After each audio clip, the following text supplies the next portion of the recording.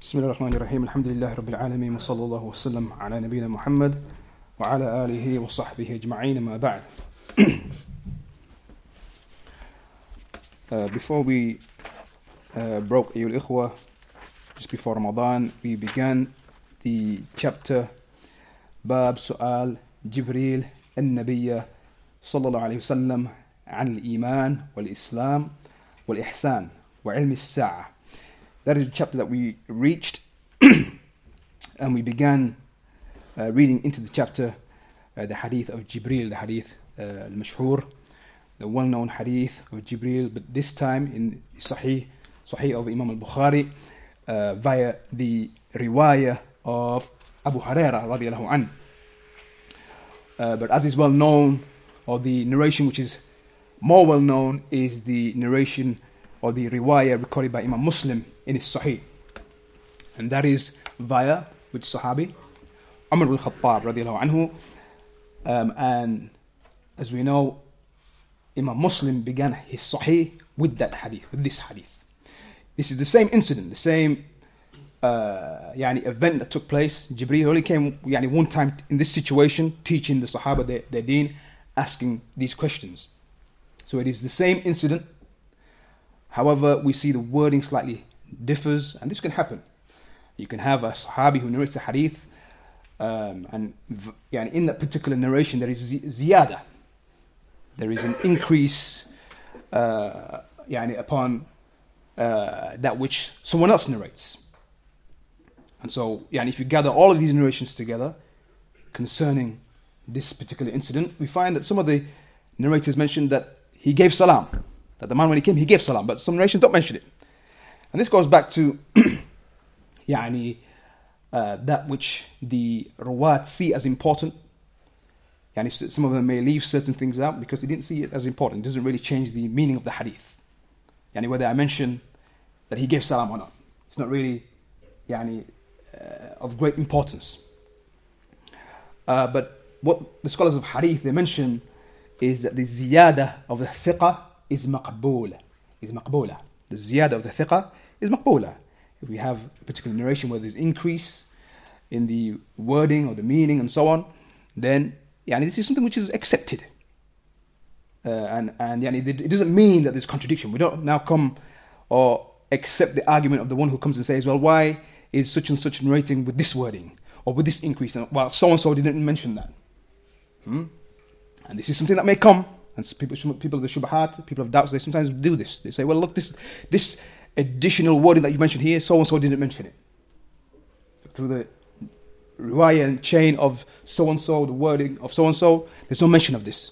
But, as is well known with the scholars of hadith, the ziyada of the thiqah, the increase of the one who is trustworthy. As long as it's trustworthy, as long as he's fulfilled that criterion of being trustworthy, he's not one who lies and so on, it is accepted. It is accepted. Now, and so Imam Muslim began his Sahih with this hadith, but Al-Bukhari, as we know, he began his Sahih with إِنَّمَا الْأَعْمَالُ بِالنِّيَّاتِ, that hadith.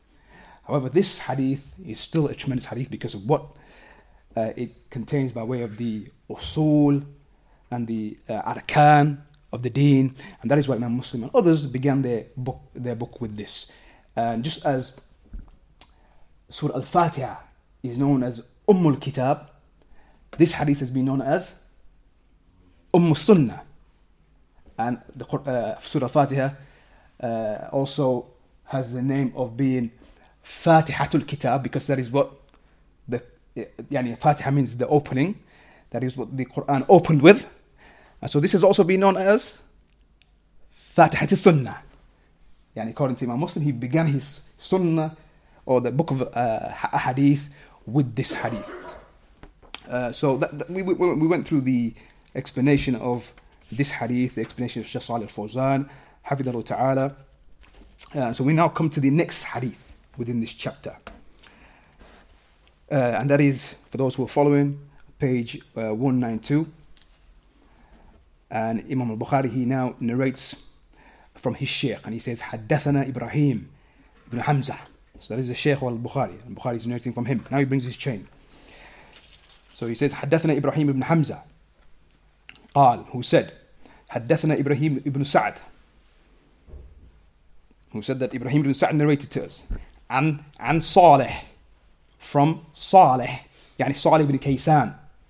صالح ibn Kaysan. عن ابن شهاب الزهري, from Ibn Shihab al-Zuhri, that Imam from the Tabi'een, illustrious Imam. عن عبيد الله ibn Abdullah.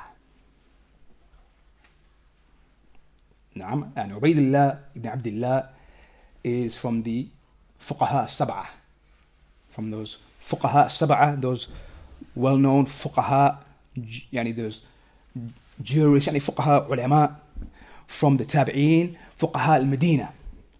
Fuqaha al-Sab'ah, when he said Fuqaha al-Sab'ah, what they mean is the 7 scholars from Medina, from the Tabi'een. That is who they mean. He is from them. Ubaydillah ibn Abdullah ibn Utbah ibn Mas'ud. That's who he is. Ubaydillah ibn Abdullah ibn Utbah ibn Mas'ud, the Sahabi. Utbah ibn Mas'ud, the Sahabi. Naam. نعم, so he's from the فقهاء السبعة from Medina. يعني اجتمعوا في زمان واحد معا. This is why they call them the fuqaha, because you had these 7 fuqaha all living at the same time in Medina in one place, all contemporaries to one another. So يعني they are well known. Sa'id ibn Musayyib, he's one of them. Likewise Urwa ibn Zubayr ibn al-Awwam. Urwa ibn Zubayr. Al-Qasim ibn Muhammad ibn Abi Bakr as-Siddiq. Al-Qasim ibn Muhammad, who was the son of Abu Bakr as-Siddiq. So who is it to Abu Bakr? Qasim? Al-Qasim? The grandson of Abu Bakr as-Siddiq رضي الله عنه. نعم. كذلك عبيد الله بن عبد الله, as we mentioned here. He is from them. So we have Sa'id ibn Musayyib, Urwa ibn Zubayr, Al-Qasim ibn Muhammad. That's how many? 4. And then the 5th, Ubaydillah ibn Abdullah. Here, that's with us in this hadith, or within this chain. ثم خارجة ibn Zayd ibn Thabit. خارجة ibn Zayd ibn Thabit. Zayd ibn Thabit is a Sahabi. So his son. And then, that's the 5th. The 6th, Sulaiman ibn Yasar.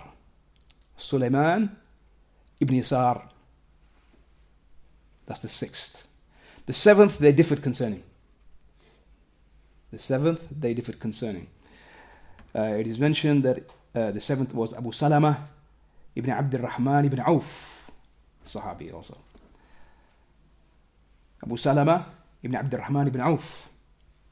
And that is the position of the majority of the scholars, that he was the 7th. Abu Salama ibn Abd al-Rahman ibn Auf. It is mentioned that it was Salim bin Abdullah ibn Umar ibn Khattab. Salim, the son of Abdullah, the son of Umar ibn Khattab. So the grandson of Umar ibn Khattab. It is mentioned it was him, but the majority of scholars say it was Abu Salama. So let's run past them again. We said the 7 from them. The first we mentioned, no particular order, but the order that we mentioned them: Sa'id ibn Musayyib. Naam, that's one. Sulaiman ibn Yasir. Urwa ibn Zubayr. Al-Qasim ibn Muhammad ibn Abi Bakr. How many is that? 4. Kharija ibn Zayd ibn Thabit. Ubaydillah ibn Abdullah ibn Utbah ibn Mas'ud. I think that's 6, right? So the 7th we said they differed concerning. The majority say he was Abu Salama ibn Abdurrahman ibn Auf, or it said Salim ibn Abdullah ibn Umar. Naam. So they were fuqaha as-sab'ah. All of them being from the Tabi'een. So, because that was an illustrious time, and all gathered in one place. All of these fuqaha here in one place, in one time together. Now, And you have books that have been authored concerning the fiqh of these imams, the fiqh of the fuqaha sab'ah. Some books have been authored concerning this. Now, and so again, we see that it's not just the 4 imams. Some people they think that there were only 4 imams in the ummah. Oh, these were fuqaha, lived tabi'een, all of them from the tabi'een. And look how you can see many of them sons or grandsons of who? Sahaba, fuqaha. So the deen has not been restricted, and the knowledge of the religion has not been restricted just to 4 imams. Now, these are ai', all of them. Now, and so, again, coming back to the isnad and the chain of narration, we came to Ubaydullah ibn Abdullah, who narrates from Abdullah ibn Abbas, the Sahabi, radiyallahu anhuma. Abdullah ibn Abbas, who said, أخبره, that he informed him, قال أخبرني أبو سفيان ibn Harb. And so here we have Sahabi narrating from Sahabi, because Abdullah ibn Abbas, companion, and likewise Abu Sufyan ibn Harb. And in this chain, what they say is from the lata'if, from the nice benefits you can take from the chain of narration, is that all of them are Madaniyun. Every narrator here is from Medina, or resided in Medina at a particular time. So the chain, all of them Madaniyun. Now, likewise, we have within the chain 3 that are from the Tabi'een. 3 that are from the Tabi'een, narrating from the other. And they are Salih ibn Kaysan, who narrates from Ibn Shihab, Az-Zuhri, Tabi'i likewise. And then Ubaydullah, who is likewise from the Tabi'een. So we have 3 from the second generation after the companions, 3 within this chain, narrating from one another. Contemporaries narrating from one another. Now, and then we have Sahabi and Sahabi, companion from companion. Now, these are some of the lata'if that the scholars of hadith they mention when it comes to the chains of narration. And then Abu Sufyan ibn Harb, who said, Anna Hiraqal, Hiraqal being Heracles, the leader of the Christians in that area of Sham during the Byzantine Empire dynasty. Now, قال له, that he said to him, this hadith, Al-Bukhari, he brings just a very a brief part of the lengthier hadith that he brings within his own Sahih at the beginning of the book, Bad al-Wahy. The first chapter is Bad al-Wahy, the beginning of the revelation. The 7th hadith is the hadith of Abu Sufyan in its full length, where, as we know, Abu Sufyan, he was summoned by Heracles, and he asked him concerning the Prophet Muhammad ﷺ and his followers. Asked him a number of questions. 11 questions he asked, many questions. 11 questions in specific he asked. And then at the end of it, he mentioned and he acknowledged that the Prophet Muhammad ﷺ was a prophet, a messenger from Allah. And he mentioned that if I was to meet him, I would rush to him and I would wash his feet. And that he's going to take over this very land that we are in right now. But he didn't accept, because if you go back to the hadith, that when he called his people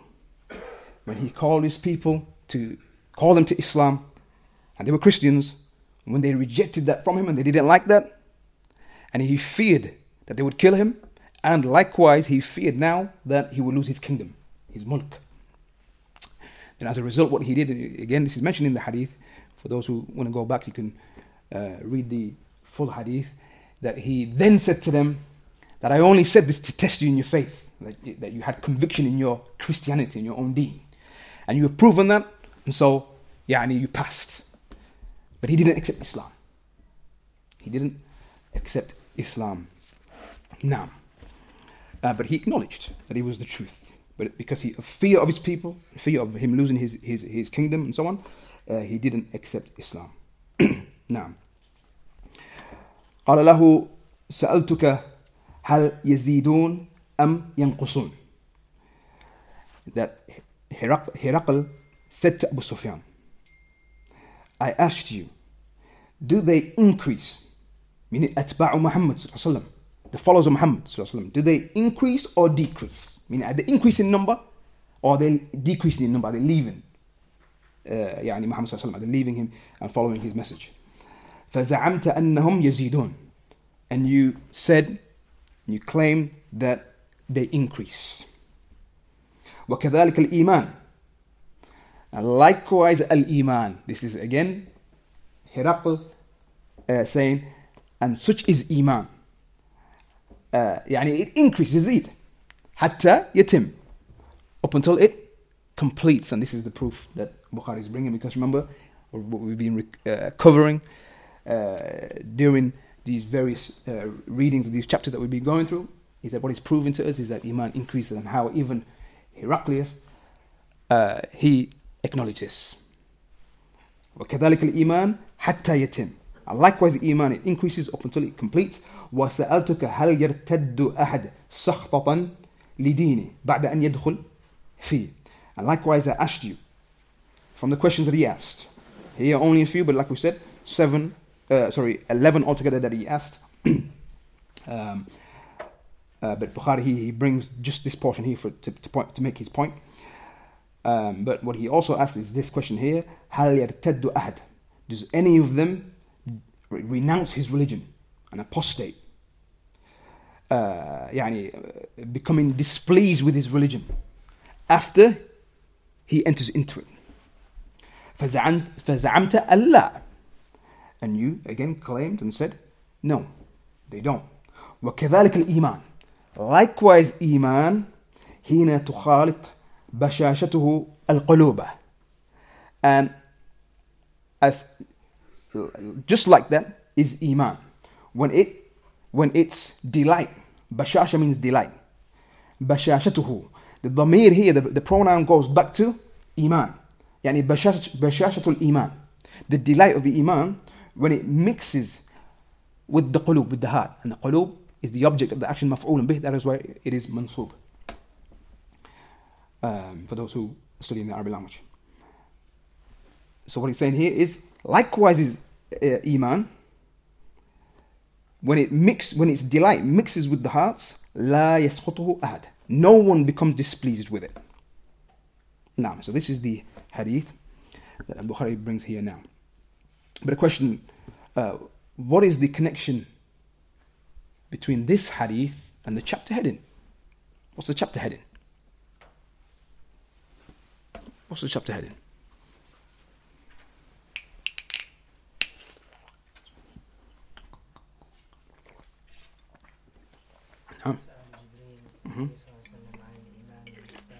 So, the asking of Jibreel, Muhammad sallallahu alaihi wasallam, concerning Islam and Iman, and the knowledge of the hour, and Ihsan likewise.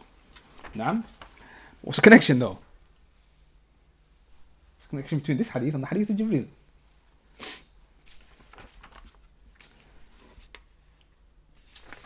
The proof is in the hadith of Jibreel towards the end. What did the Prophet ﷺ say to the Sahaba after he left? After Jibreel left? هذا جبريل آتاكم يعلمكم دينكم, to teach you your religion. So the proof is there somewhere. Now, what can we take from this hadith here now? The hadith in this chapter. Within the same chapter, but the hadith that we're taking right now. How is Bukhari using this? I'll give you the proof. I'll give you where the proof is somewhere. Yani amongst here, we know that he's proving the point that Iman increases, but also he said وَسَأَلْتُكَ هَلْ يَرْتَدُّ أَحَدٌ سَقْطَةً لِدِينِهِ بَعْدَ أَنْ يَدْخُلْ فِيهِ, and I asked you, does any of them leave the religion, renounce the religion, after he has entered into it, because he's become displeased?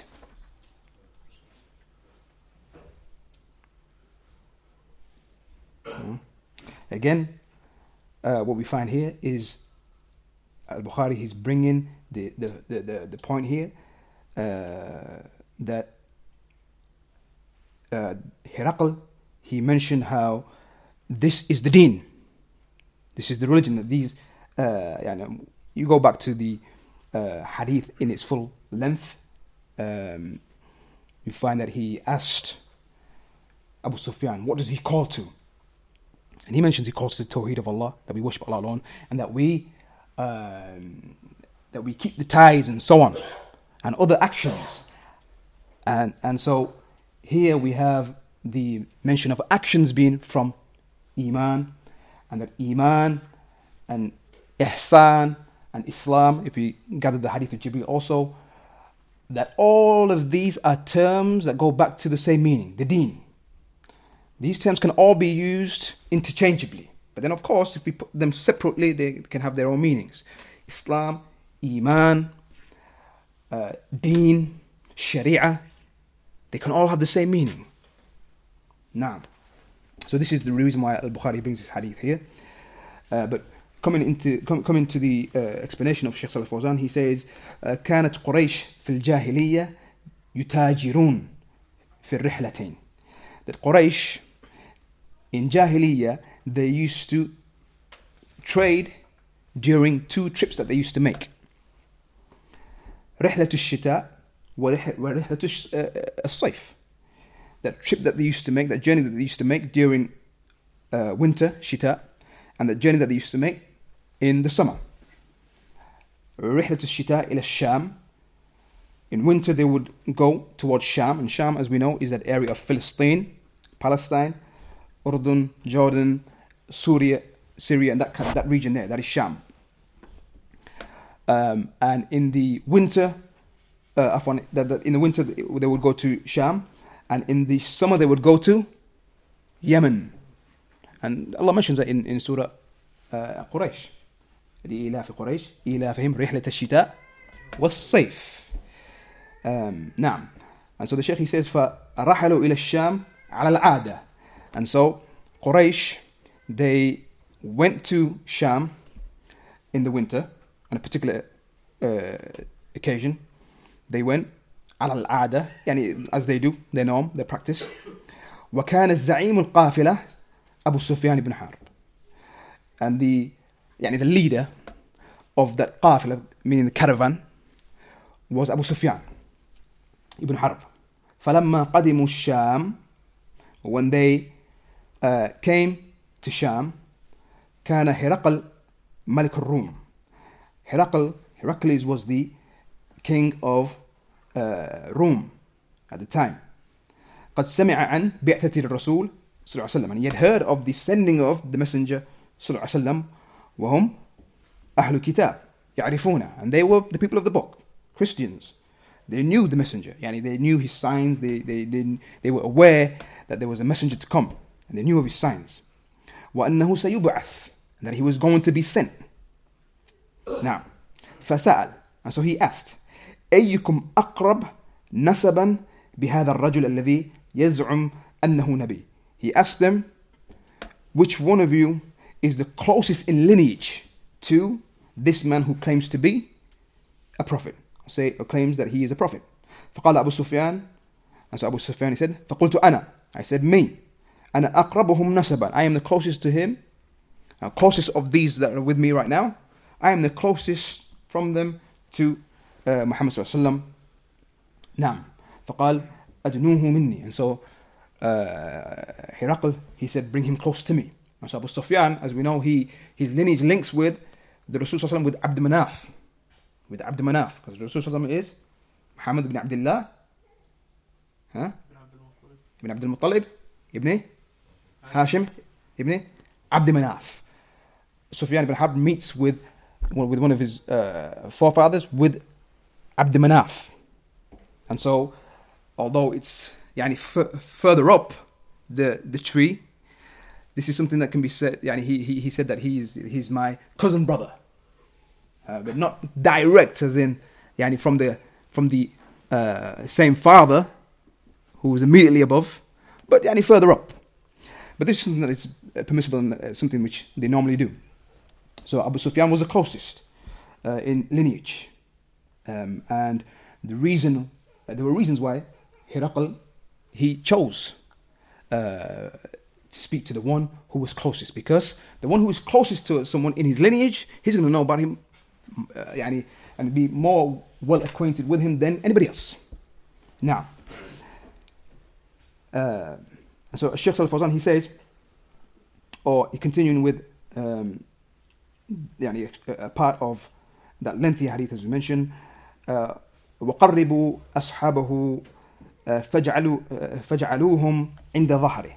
And then what Hiraql said to them is, bring his companions, meaning the companions who were with Abu Sufyan. Remember, Abu Sufyan at this time was still a mushrik.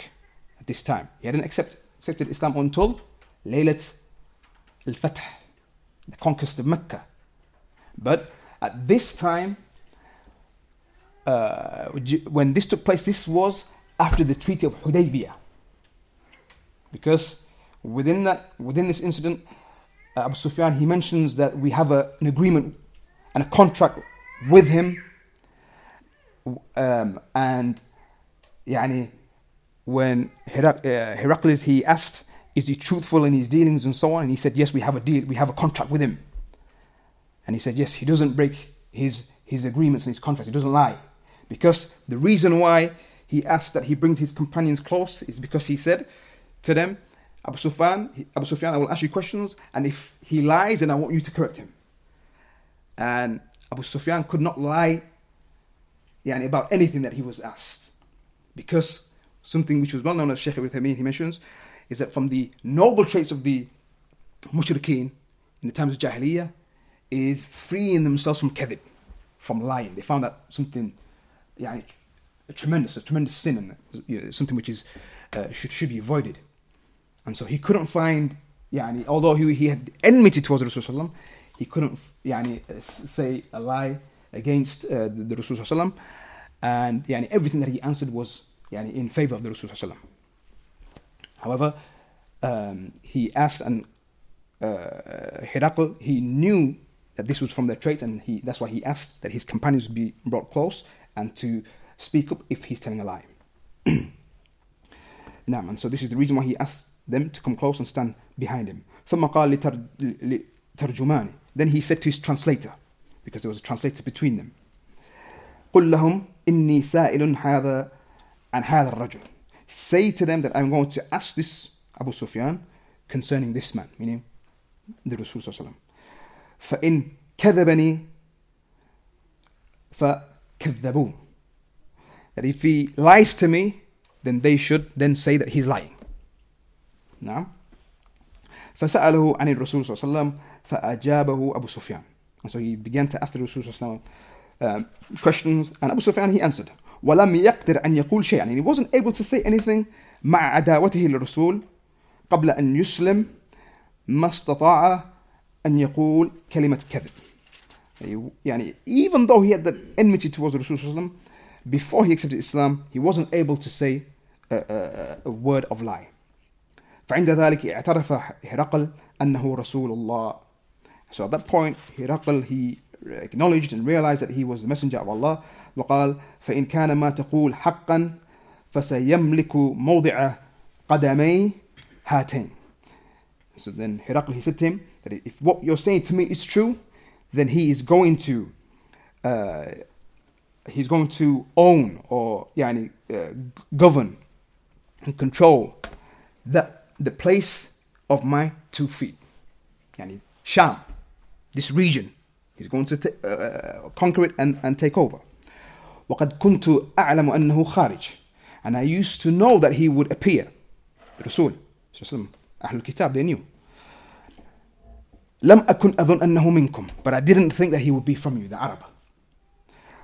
فلو أني أعلم أني أخلص إليه لتجشمت لقاءه. That if I am sure to reach him, I would go to meet him immediately. لتجشمت لقاءه, the meaning of that is I would rush to him and go to meet him immediately.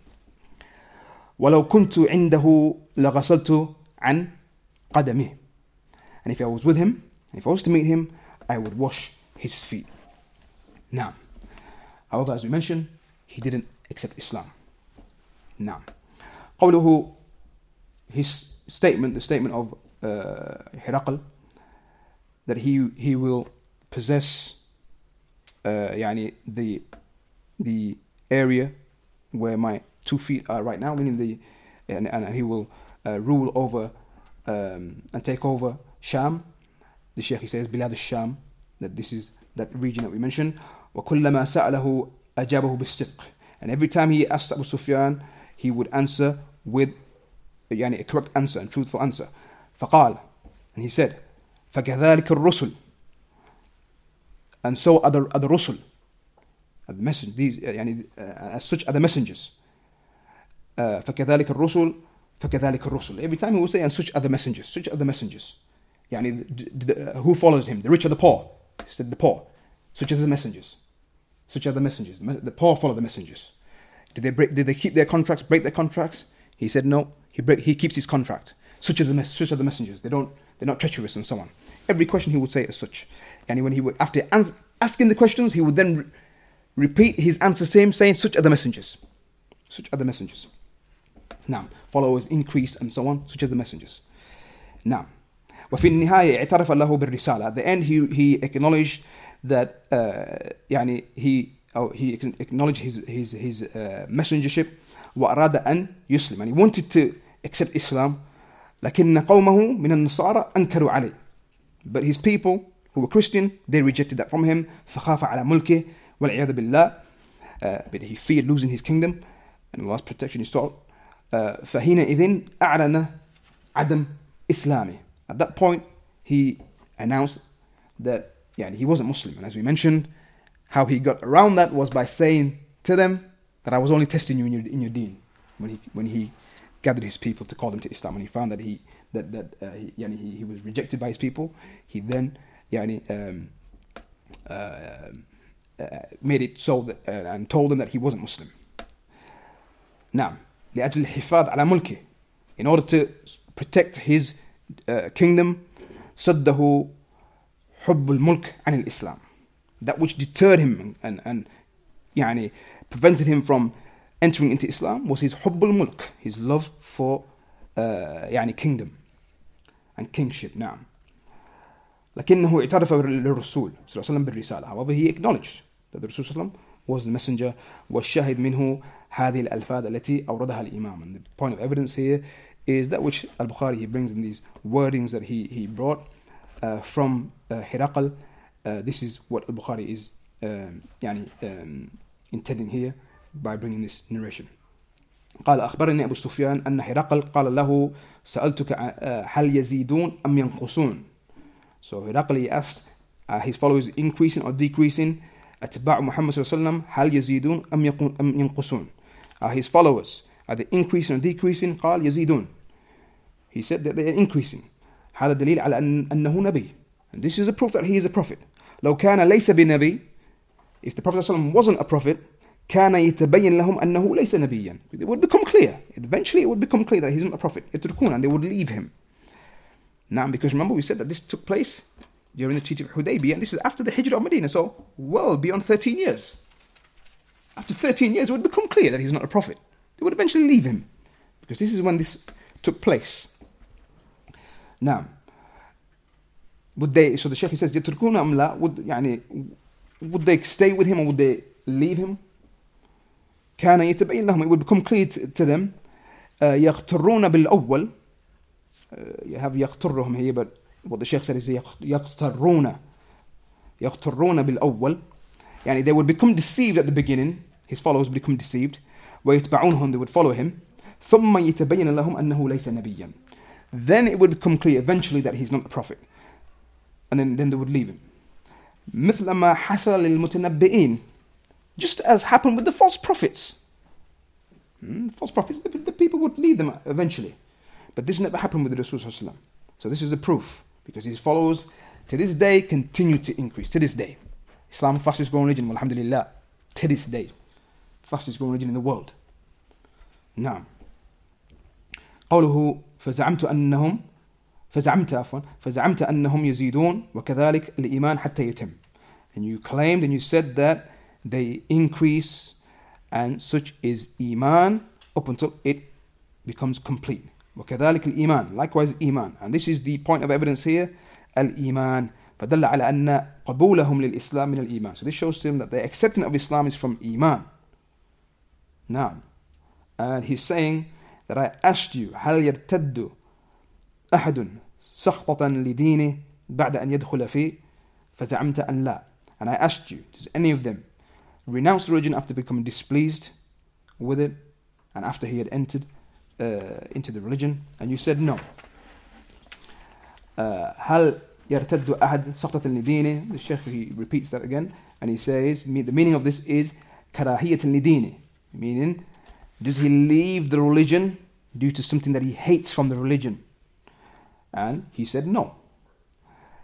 And then now the Shaykh, he says that if he did renounce his religion, إن كان يرتد هذا لأمر دنيوي. If ever a person apostates, he apostates not due to religion but due to some worldly matter. Now, ما هو لشيء في الدين. It is not due to something in the religion. You can't find anything. A person can't find anything from the religion, from within the religion, that causes him to denounce and renounce the religion. Now, but it is always something from the worldly matters, because the deen, as we know, is the deen of Allah. It can't be proven wrong, and so on.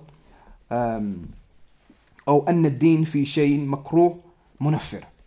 Or there may be something from the religion that he finds something which is يعني detestable. He doesn't like it, and something which causes him to go away from the religion.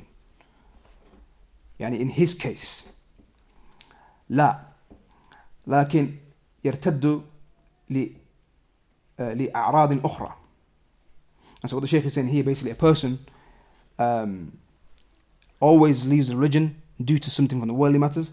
He doesn't leave يعني due to something within the religion.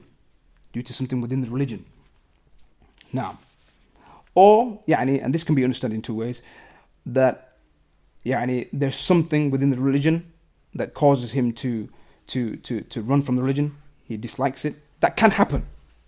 For some. يعني, some people يعني, they can't give something up. They find something too difficult, and يعني, they don't practice the religion. That can happen. But that doesn't mean there's any aib on the religion, anything blameworthy within the religion. That's يعني, that person and his desires that he follows and so on.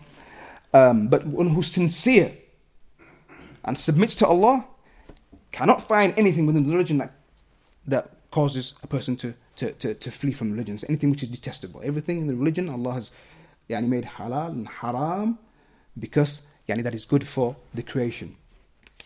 Now, but rather a person leaves the religion due to other reasons, لأغراض أخرى, وإما لطلب الرئاسة, or due to him seeking leadership, or طلب المال, or that he seeks wealth, or أغراض دنيوية, again other worldly objectives that he has, كما عند المتنبئين, as was with the false prophets. And the statement within the hadith, likewise, is Iman, when its delight enters and mixes with the hearts, no one becomes displeased. The Shaykh, he says, إذا استقر في القلب, if Iman becomes settled within the heart, فإنه لا يسقطه أحد, then no one, if it truly becomes settled, then يعني no one can become displeased with it. لأنه حق, because it is the truth. بخلاف الباطل, as opposed to falsehood. فإنه وإن صدق به الإنسان أول وهلة لكن ينكشف عما قريب. Falsehood, an individual, if he believes in it أول وهلة, the very first instance,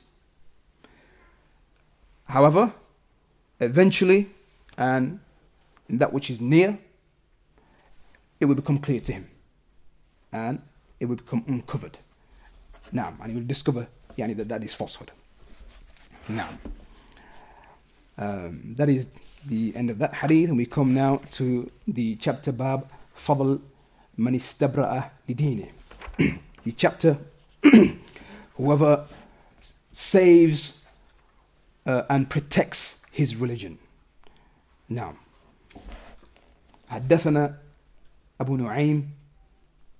So Bukhari, he says that Abu Nu'aym narrated to us.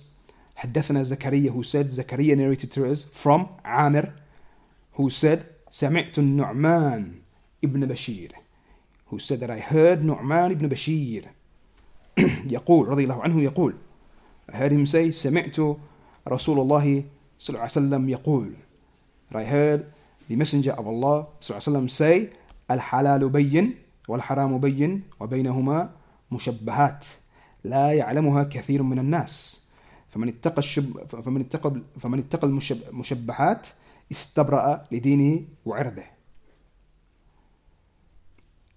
And so this is the hadith wherein the Rasul he said that halal is bayyin, halal is clear, and the legal matters and the permissible matters are clear, and the illegal, forbidden matters are clear likewise. وَبَيْنَهُمَا, between them two are matters that are unclear or doubtful. لا يعلمها كثير من الناس, many from the people are unaware of them. فمن اتقى المشبهات, and so whoever avoids and stays away from those doubtful matters, he saves and protects his religion and his honor. ومن وقع في الشبهات, and whoever falls into those doubtful matters, كراع يرعى حول الحمى, like the shepherd who grazes his animals close to those private pastures.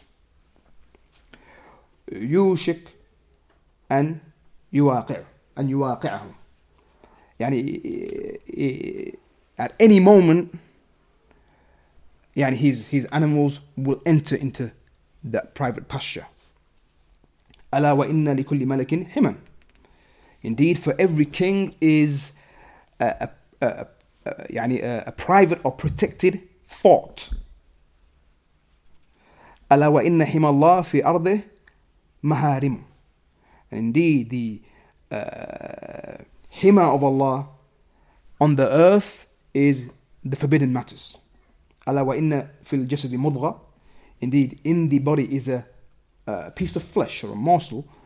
إذا صلحت صلح الجسد كله, if it is sound and the rest of the body and the whole of the body becomes sound. وإذا فسدت فسد الجسد كله, and if it is corrupt, then the rest of the body and all of the body becomes corrupt. ألا وهي القلب, indeed it is the heart. And this hadith we covered during our reading into the explanation of the 40 hadith of Imam al-Nawawi. Naam. And Imam Muslim likewise, he narrates this hadith in his Sahih. Nu'man ibn Bashir, as we know, is Abu Abdullah Nu'man ibn Bashir ibn Sa'd al-Ansari. Naam. And so he is a companion, the son of a companion, because his father, Sa'd, was likewise Sahabi. He was likewise Sahabi. And likewise, his mother was Sahabiyya. So his parents, both of them were from the Sahaba. His mother, Amra bint Rawaha. Amra bint Rawaha, the sister of Abdullah bin Rawaha, the Sahabi. Naam. And he was from the Sigar of the Sahaba. It's mentioned that he was the Awwal Mawlud. He was the first child that was born after the Hijrah. From the Ansar, the first child that was born after the Hijrah was made, the migration, he was the first child that was born. It's mentioned, this is Al-Bukhari, he says that. Others said that it was 14 months after the migration. Some say 2 years after the migration. Naam. However, he was young. The point of the passing of the Rasul sallallahu alaihi wasallam, 8 or 10 years old. Naam. So from the sigar of the Sahaba, and this is a proof to show how it is permissible to narrate from the sigar, from the young ones, as long as they are able to distinguish and they have understanding. That when they narrate later on in life, when they become older, this shows to us that this is something which is allowed, and which the scholars of hadith would do. They would accept that which someone would narrate concerning that which they heard when they were younger, or when they were a child, and so on. Now, and so this is Nu'man ibn Bashir, and this is the hadith. And Shaykh Salih Fawzan, he says that this hadith of Nu'man ibn Bashir radiallahu anhu, that the Prophet ﷺ, he said, al-halal bayyin wal-haram bayyin, and between them are affairs that are unclear, and many from amongst the people are unaware of them. So the Shaykh, he says, هناك محرمات بينة, there are matters that are haram and clear that they are haram, such as the drinking of khamr, al-riba, the taking and the dealing of usury and interest, az-zina, adultery and fornication, as-sadiqah, stealing. All of these matters are bayyina, clear. يعرف كل أحد أنها حرام. Every individual knows that they are haram. ولا يقول أحد إنها حلال. No one says that they are halal. وفي قلبه إيمان أبدا. No one who has iman in his heart can say this ever. لا يقول إلا ملحد أو كافر. نعم. No one says this except a mulhid, a heretic from the religion, or a kafir, a disbeliever. أما مسلم, as for the Muslim, لا أحد يقول إن الربا حلال, ولا يقول إن الزنا حلال, ولا أحد يقول إن السرقة حلال, هذا حرام بين. The Muslim, no Muslim would say that riba, zina, and stealing are halal. نعم. وهناك حلال بين, and there are matters that are clearly halal, such as al-bay', trading, selling, and so on. مثل الهبة والعطية. These two are maradif, same meaning, gifting and giving to others. And likewise, مثل الطيبات, the good and wholesome things from al-at'imah, and likewise al-ashriba, from the food and the drinks, those good wholesome foods and drinks. And then the Shaykh, he mentions وَيُحِلُّ لَهُمُ الطَّيِّبَاتِ in the Quran. Allah, the Rasul Sallallahu, he makes halal for you the طيبات, the good and wholesome things. لا أحد يقول إنها حرام. No one says that these things are haram. إن قالها أحد فهو كافر. If a person does say this, then he is a kafir. He is a kafir. الذي يحرم الحلال البين هو كافر. Any person who comes and makes the halal, that which is halal, and clearly halal, he makes it haram, then that person is a kafir. And vice versa. Anyone who comes and says that zina, drinking alcohol, that which is clearly well known in our religion, that they are haram, anyone who comes and makes it halal, then he's a kafir, because he has made istihlal, that which is known as istihlal, making something halal. And that is something which takes a person outside the fold of Islam. ولكن هناك أمور مشتبهات. However, there are matters that are مشتبهات. مشبهات, مشتبهات, شبهات, all of them maradif, synonyms with the same meaning. And that's why you hear the varying terms, but they all have the same meaning. لا يدرى هل هي من الحلال أم هي من الحرام بسبب خفاء الأدلة فيها. And so it is not known whether, meaning these matters here, the unclear matters, the doubtful matters, it is not known whether they are from the halal or whether they are from the haram, due to the خفاء الأدلة فيها, due to the evidences being hidden. Shaykh Ibn Uthaymeen rahimahullah, he mentioned 4 matters which would bring here point of benefit. He mentions 4 reasons why there is that al-ishtiba, meaning why something will be unclear. Ruling of something will be unclear. And he says the first is قلة العلم. قلة العلم. First is the lack of knowledge, the person not having that much knowledge.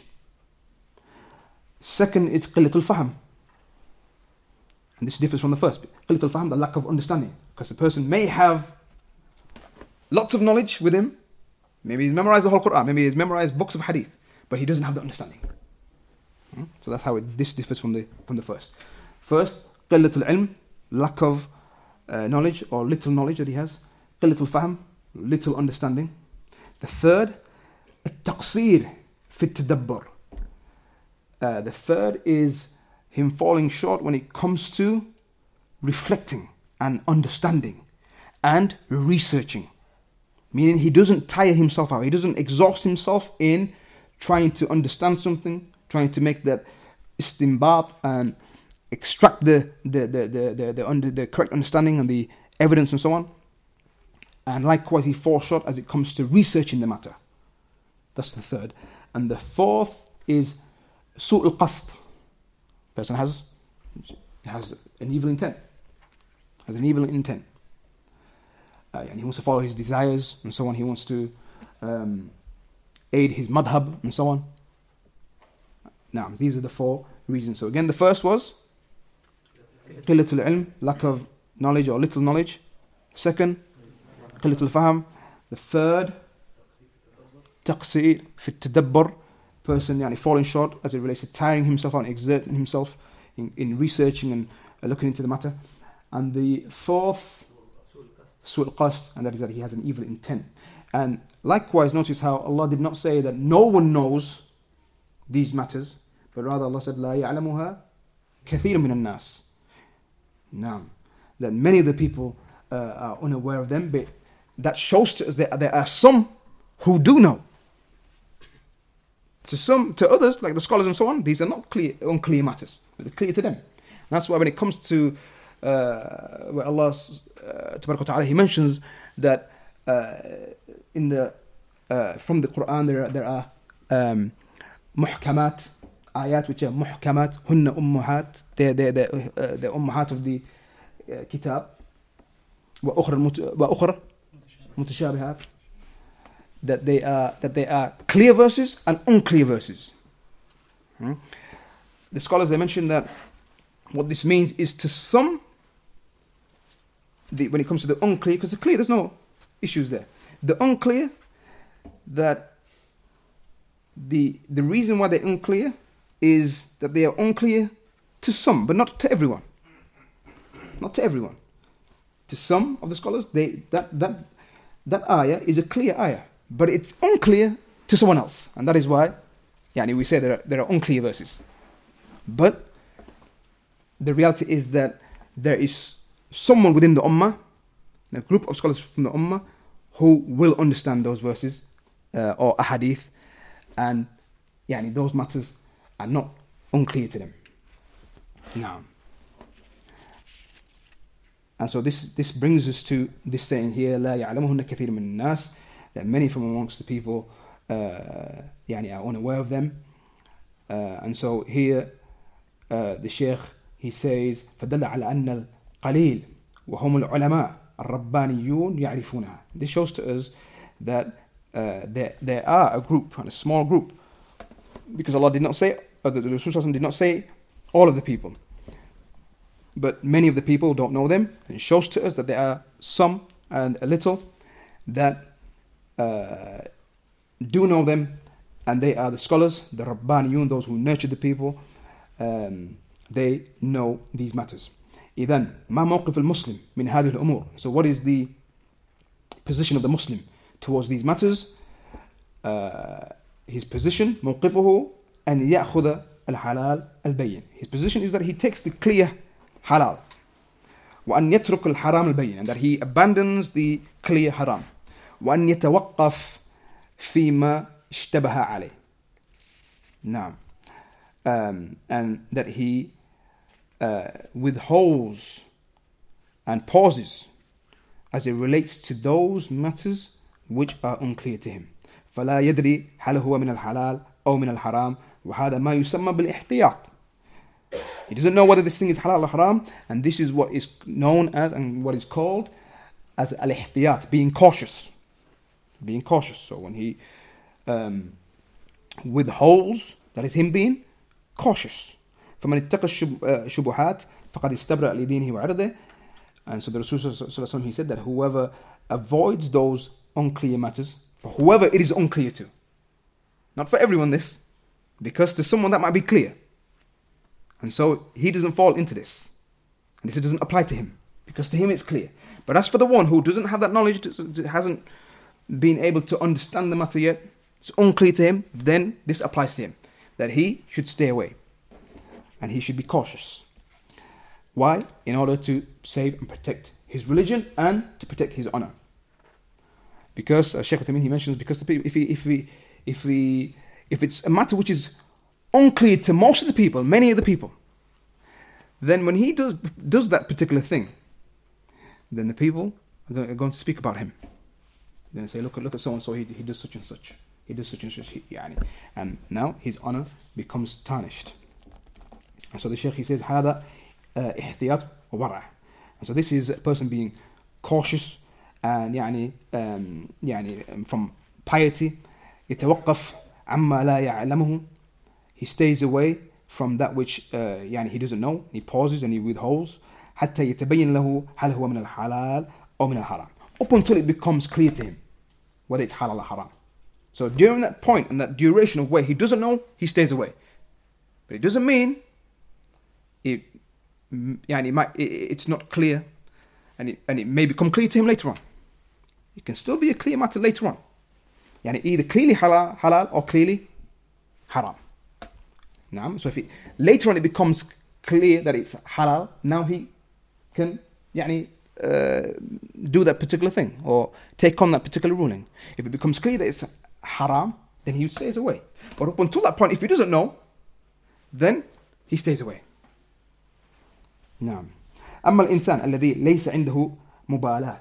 As for the person who he has no مبالاة, he doesn't care, فإنه يقول انتهى كل شيء حلال. This individual, he says everything's halal. ويأخذ بالمشتبه. He performs that which is unclear or falls into that matter. هذا لا يقف عند المشتبه. This person doesn't withhold in these matters, the unclear matters or doubtful matters. في النهاية يتعداه إلى الحرام. At the end, and if this is his approach and this is his way of thinking, then even though that particular thing may be clearly halal to someone else, but the individual who doesn't know that, but this is his way of thinking, he just doesn't care, everything's halal, or he doesn't seek to find out the ruling, he doesn't really research, he doesn't put in that effort sincerely to work out whether it's halal or haram, but he just doesn't care, then eventually even though that particular thing itself may not be haram, his mentality eventually will lead him to, because he takes things lightly in the religion, eventually to fall into haram. So this itself doesn't mean he will fall into haram guaranteed, because that, like I mentioned, that thing itself may be clearly halal to someone else. But we're talking about his mentality. And there could be something which is clearly haram to someone else. And then, again, there's two approaches. A person, he looks into something, and we're talking about something which becomes clearly haram. He stays away because it's unclear. And so this person, he, by default, he's going to avoid that haram, even though he doesn't know it's haram clearly. But someone else, it's clearly haram. He protects himself and his religion, even though he doesn't have that knowledge that it's clearly haram. But then you have the one who, he doesn't know whether it's clearly halal or haram, but he has this mentality. That individual clearly falls into haram now. So this is what the Shaykh, and other than the Shaykh, mentioned concerning this part of the hadith. Na'am. And then the Shaykh he mentions that which was within the hadith, the ra'i, the shepherd, الذي يرعى عند الهمة, the one who grazes his animals near those protected and those private pastures. والحمى تعرفون, the Shaykh he mentions that the hima, you're aware of the hima, those private pastures, those private areas, in the farms and so on. The Shaykh he says that بعض الملوك وبعض الرؤساء يحمون لدوابهم أو لدواب الرعية في المصالح العامة. يحمون بعض المراعي يحمونها من الناس. That basically what the Shaykh is saying, that some of the kings, some of the rulers and so on, what they do is within their land that they govern, they protect certain areas. And they protect that from the people. It's private area. You can't go there because they're grazing animals and so on. For the general welfare of the people. لترعاها نعم إبل الصدقة أو إبل الخاصة. Those they nurture and they protect those animals which have to be protected for in cases of animals that are given in sadaqah, and those animals that are slaughtered during Hajj and so on. There has to be there animals that are protected, and so the government will have areas that are protected and no one is able to come and bring their animals close to these areas. This is what the Shaykh is saying here. Or that they have their own private animals that they protect and they look after. يأتي راعي غنم, the shepherd then comes and يرعي العشب القريب. He brings his animals to grass or pasture that is close to where he's grazing his animals, but it's private, in a private area. ولا يدري أنه محمي, he's unaware that this is private pastures. ويترك غنمه حوله, and he leaves his animals next to that area that his animals should not go near. الغنم إذا رأت الرعي, these animals, if they were to see the grass and the pasture, تذهب بجانب الرعي والخضر. These animals they rush and they go towards these areas, and the khadar, the greenery, they go towards that area. This is naturally what animals do. لأنها لا تدري, because they don't know.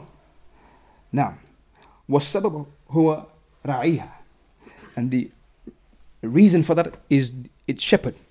Shepherd is taking them too close to that area, that protected area. نعم الذي أتى بها حول الحمى, the shepherd who brought them close to that protected area. So this is the meaning of that.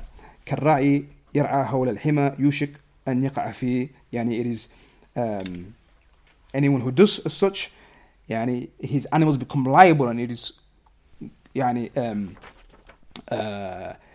likely, very likely, that his animals will enter that area. And so what is wajib is that the shepherd يبعدها عن الحمى.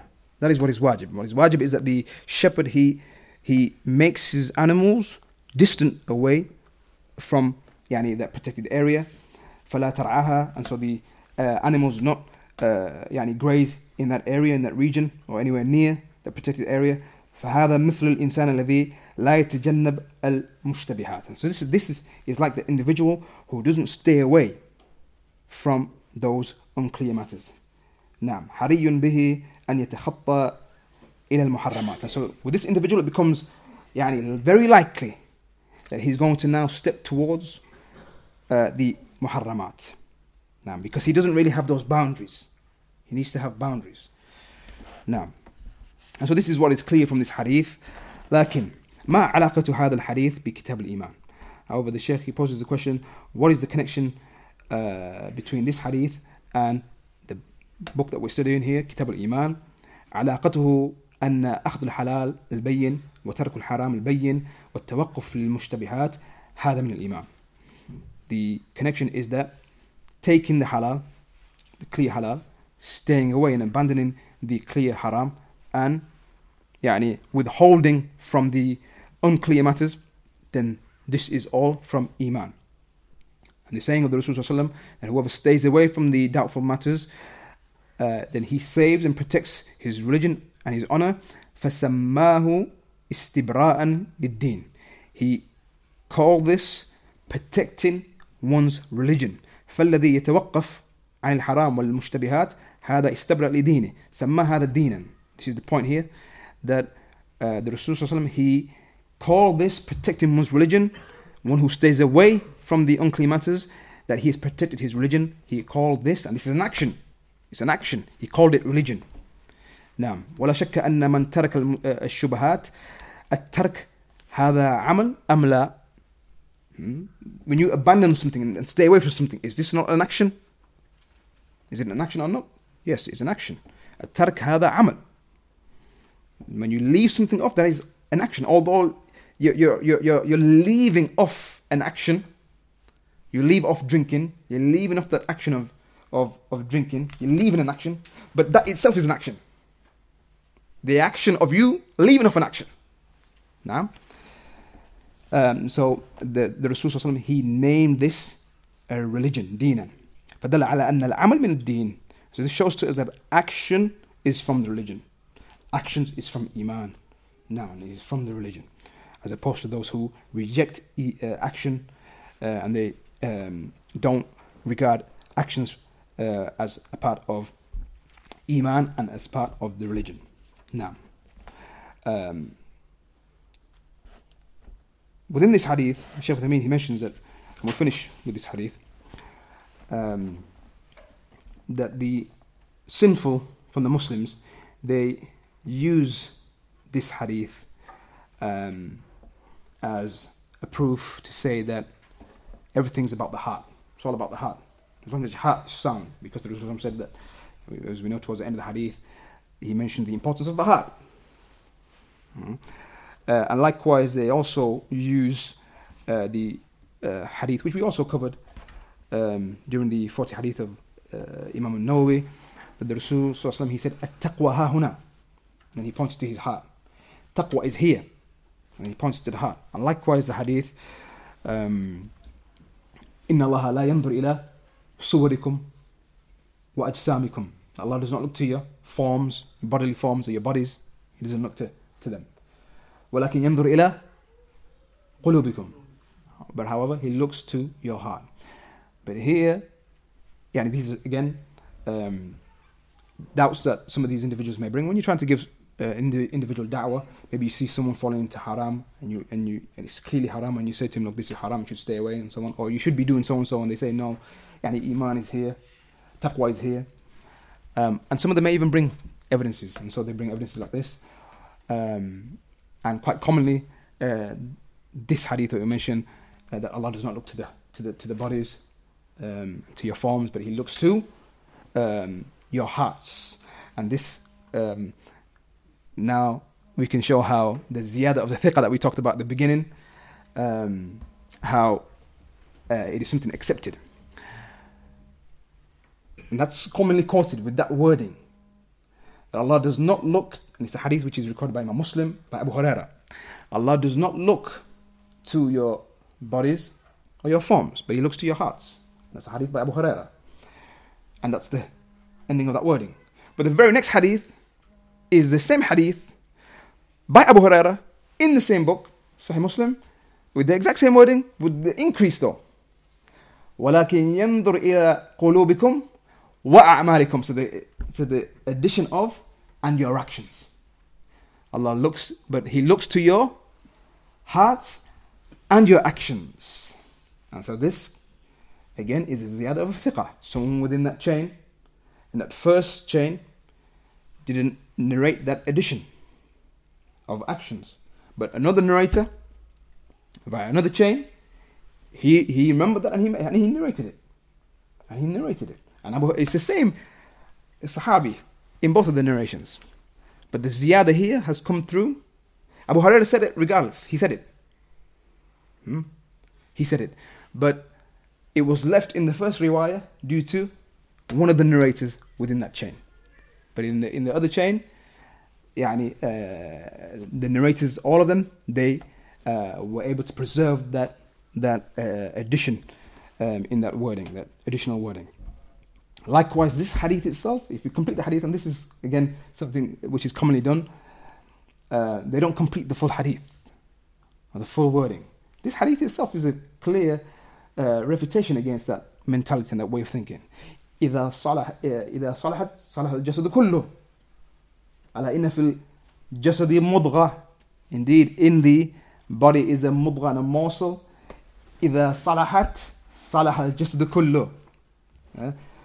That if it is correct, then the rest of the body becomes correct. That itself is a refutation on that. If the heart is correct, and you're saying if it's all about what's in the heart, and taqwa is here, then your actions would then be correct and would follow that. Naam, so it's not just the heart. But if the heart is truly sound, then the body should follow. That is why Shaykh Taymiyyah, he said, إِذَا صَلَحَ مَا هَا هُنَا صَلَحَ مَا هُنَاك. That if that which is here is sound, then that which is there would also be sound. And he's bringing that hadith in line with this hadith.